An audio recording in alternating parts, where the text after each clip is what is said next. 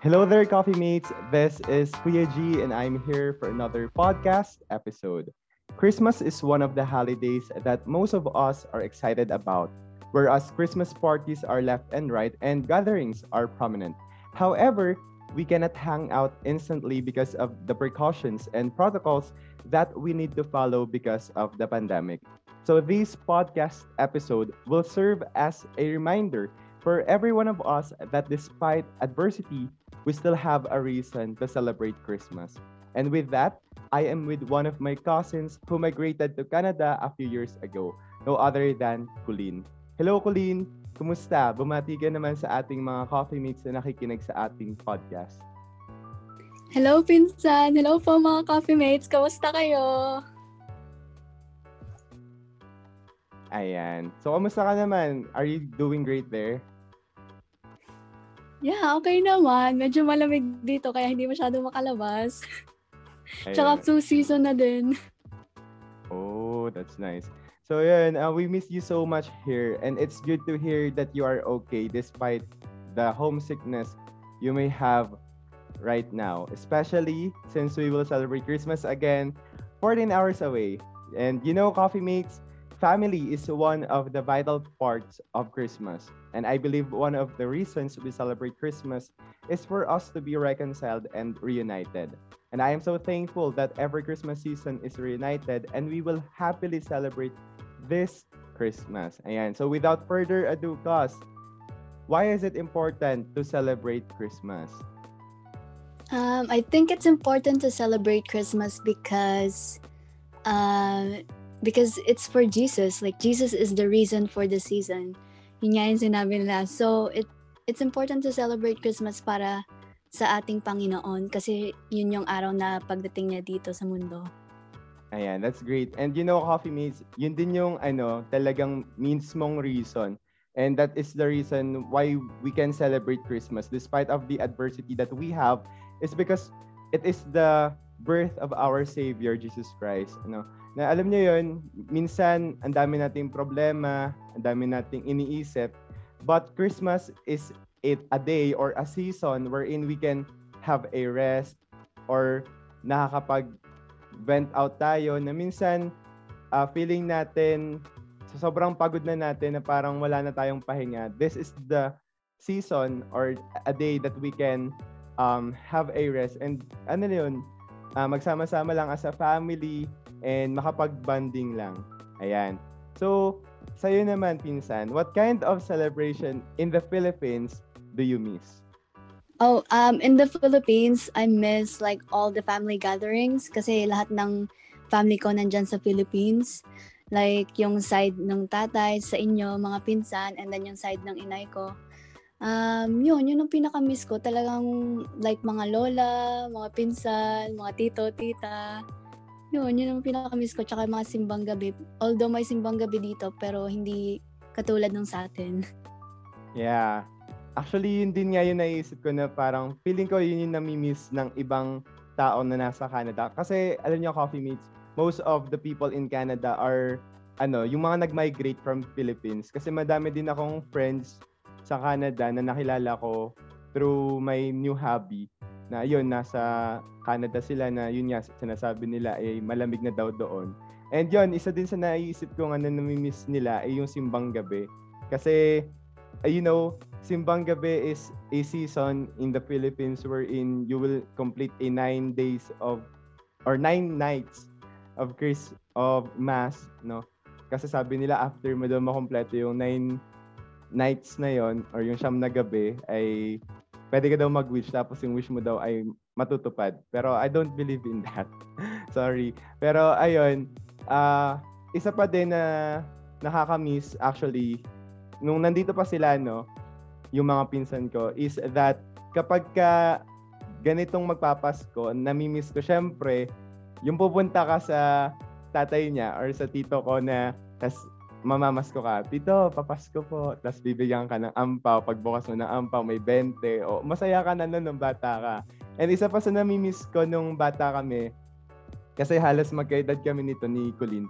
So, nung bata kami, nami-miss ko is yung magkakasama kami magpipinsan, pupunta kami dun sa, kung saan-saan doon, sa Rosario, Batangas, doon sa place namin doon. Tapos mangangaroling kami. Tapos minsan pasasayawin ka pa nung may bahay na pinagkakarolingan nyo, saka ka pa bibigyan ng 20, ganyan. So nakakatuwa lang at nakakamiss. Kasi, at tawag dito, ang daming mga moments na masaya lang, happy lang. And syempre yung mga jamming, yung mga kakanta sa video, okay, magiinom ng kaonte, yung mga ganyan. Ayan. Pero sa dyan naman, pinsan, how do you celebrate your Christmas in Canada? Dito naman, parehas din. Mostly inside the house kasi nga ang lamig sa labas.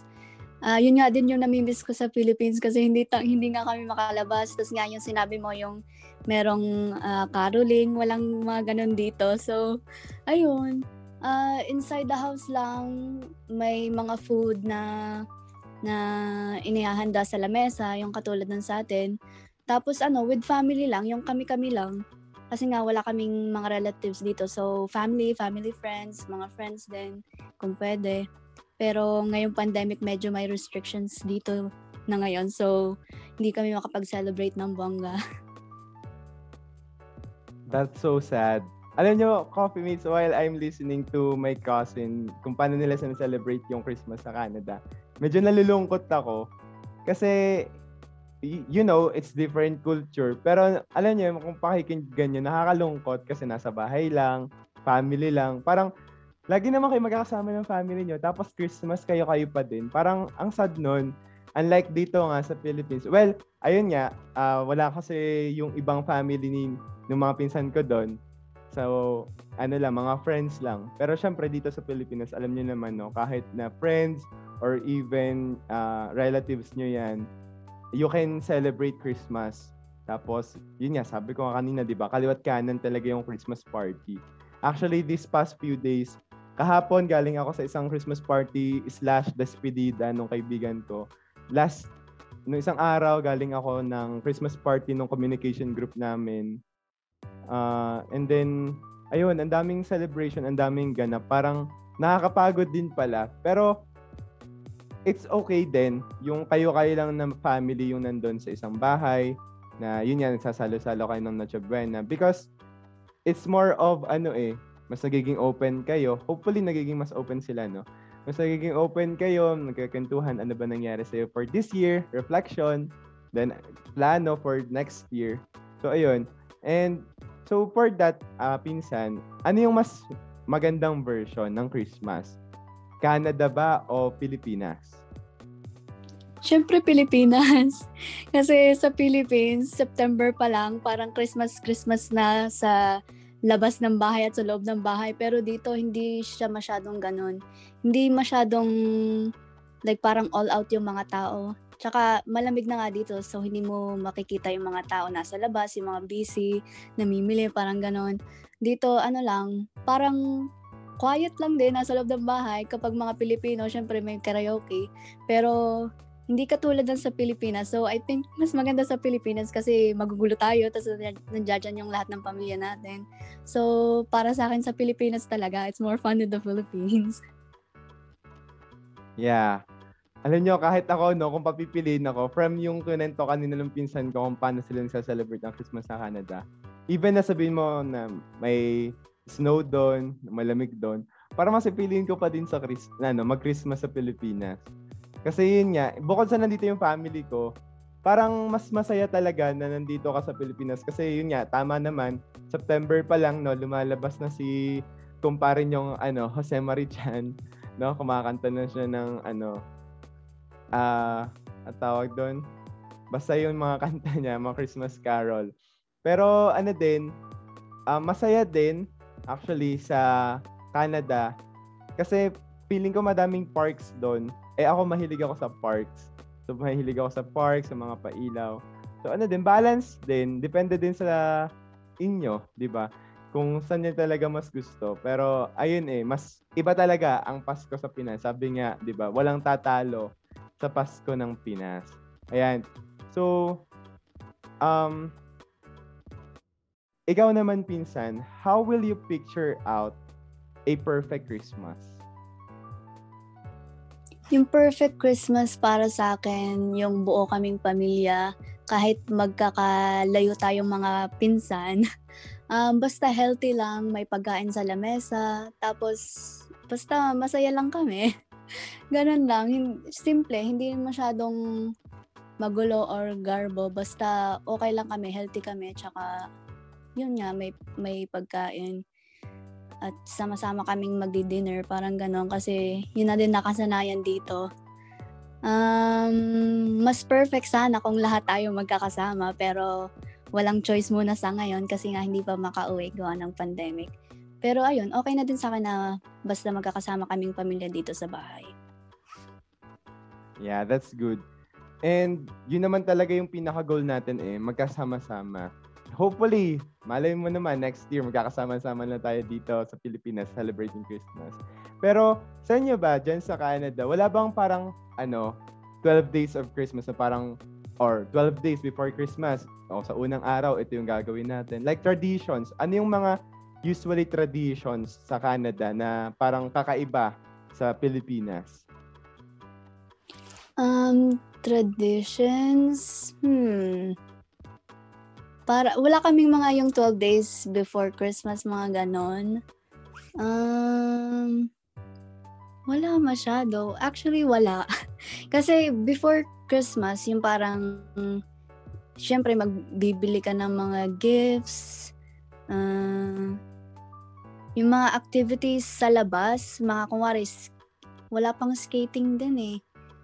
Ano lang, sabi mo maraming parks, di ba? Pero kapag gantong season, kapag gantong winter, hindi ka din masyadong makatagal sa park sa labas.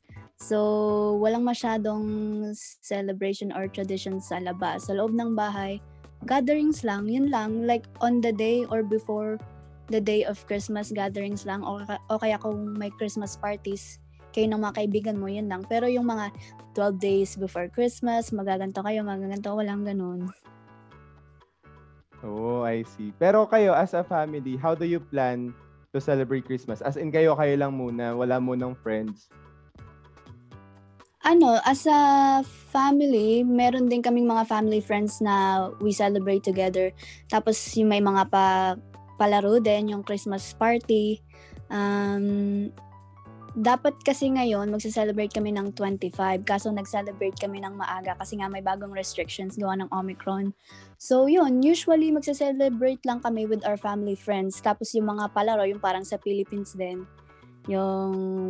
ang palaro ay yung parang by group, tapos magka-competition kayo, tapos ang mapapalalunan mo is like pera o kaya gift o kaya may mga paraffol, mga ganun din.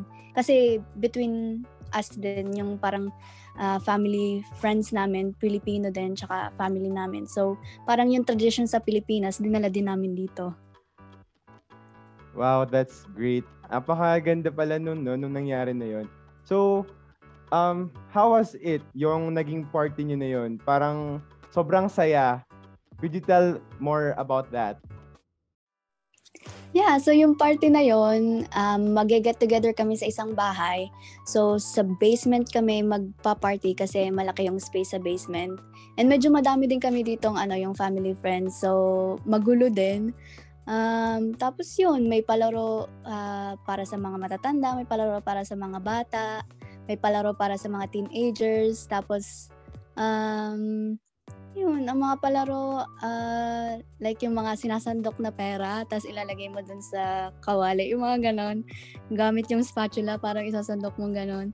Tapos, ano pa ba? Yung, ayun nga, may mga paraffol, bunutan, exchange gifts, ganon. Yun, ganon. Tapos may mga, syempre, kantahan, kasi nga Pilipino. So, may mga video okay, tapos maraming handa din, ang handa namin Filipino food din, may turon, may lumpia, may mga pansit, mga ganon. Basta feeling namin parang nasa Pilipinas kami, pero nagse-celebrate kami dito sa ibang bansa, ganon. Hindi naman namin kinakalimutan yung tradition sa Pilipinas. Ayun. Nakamagkano ka naman? How much dollars do you have or did you get dun sa palaro na yon? $65 in total. $65. Tapos yung kapatid ko, $25. Ayun lang ata. Tapos mga gift na or yung mga paraffle na yung nakuha. Oh, I see. Ay, malaki-laki din yung nakuha mo ha. Kinonvert ko bigla, oh. 2,537.94 centavos sa Pilipinas, no? Laki din ha. Grabe yung paano nyo dyan. Parang gusto ko dyan pag sasali lang po ako nung pag sandok-sandok na yon ganon. Tapos, anong nakuha mo sa raffle? Sa raffle, yung nakuha namin, blender. Tapos, nakuha yung mic na Bluetooth na pwede kang mag-connect sa phone tapos doon ka kakanta. Ayun, nakuha din namin yon. Tapos, nga pala, nagbingo din kami. So, nagbingo kami dito. Nag-blackout. Nakuha ako ng third place doon. Pag first place, $300. So, ang laki nun. Second place, $200. Tapos yung last, $50 each. Grabe. Ibig sabihin, ang laki talaga ng nakuha mo this Christmas. Baka naman makakapamasko ako. Send ko na lang yung PayPal. Grabe ha. Ang laki din ng nakuha mo. Kasi, di ba, yun nga, nakakuha ka na dun sa sinasandok ng $65. Tapos, may $50 ka pa. So, total of $115. Taray! Pero Canadian dollars yun, Coffee Mates ha. Iba kasi yung dollar na US dollars sa Canadian dollars. When you convert it sa hindi siya tawag dito. Hindi sila pareho. So mas maliit ng konti yung Canadian dollars. Pero syempre i-compare niyo yung dollars na nakuha ng pinsan ko sa Pilipinas. Ang laki niya. Parang kung sa akin yon, ang dami ko nang masya-shopping na mga sapatos, mga bagong damit, tapos din, panggala din.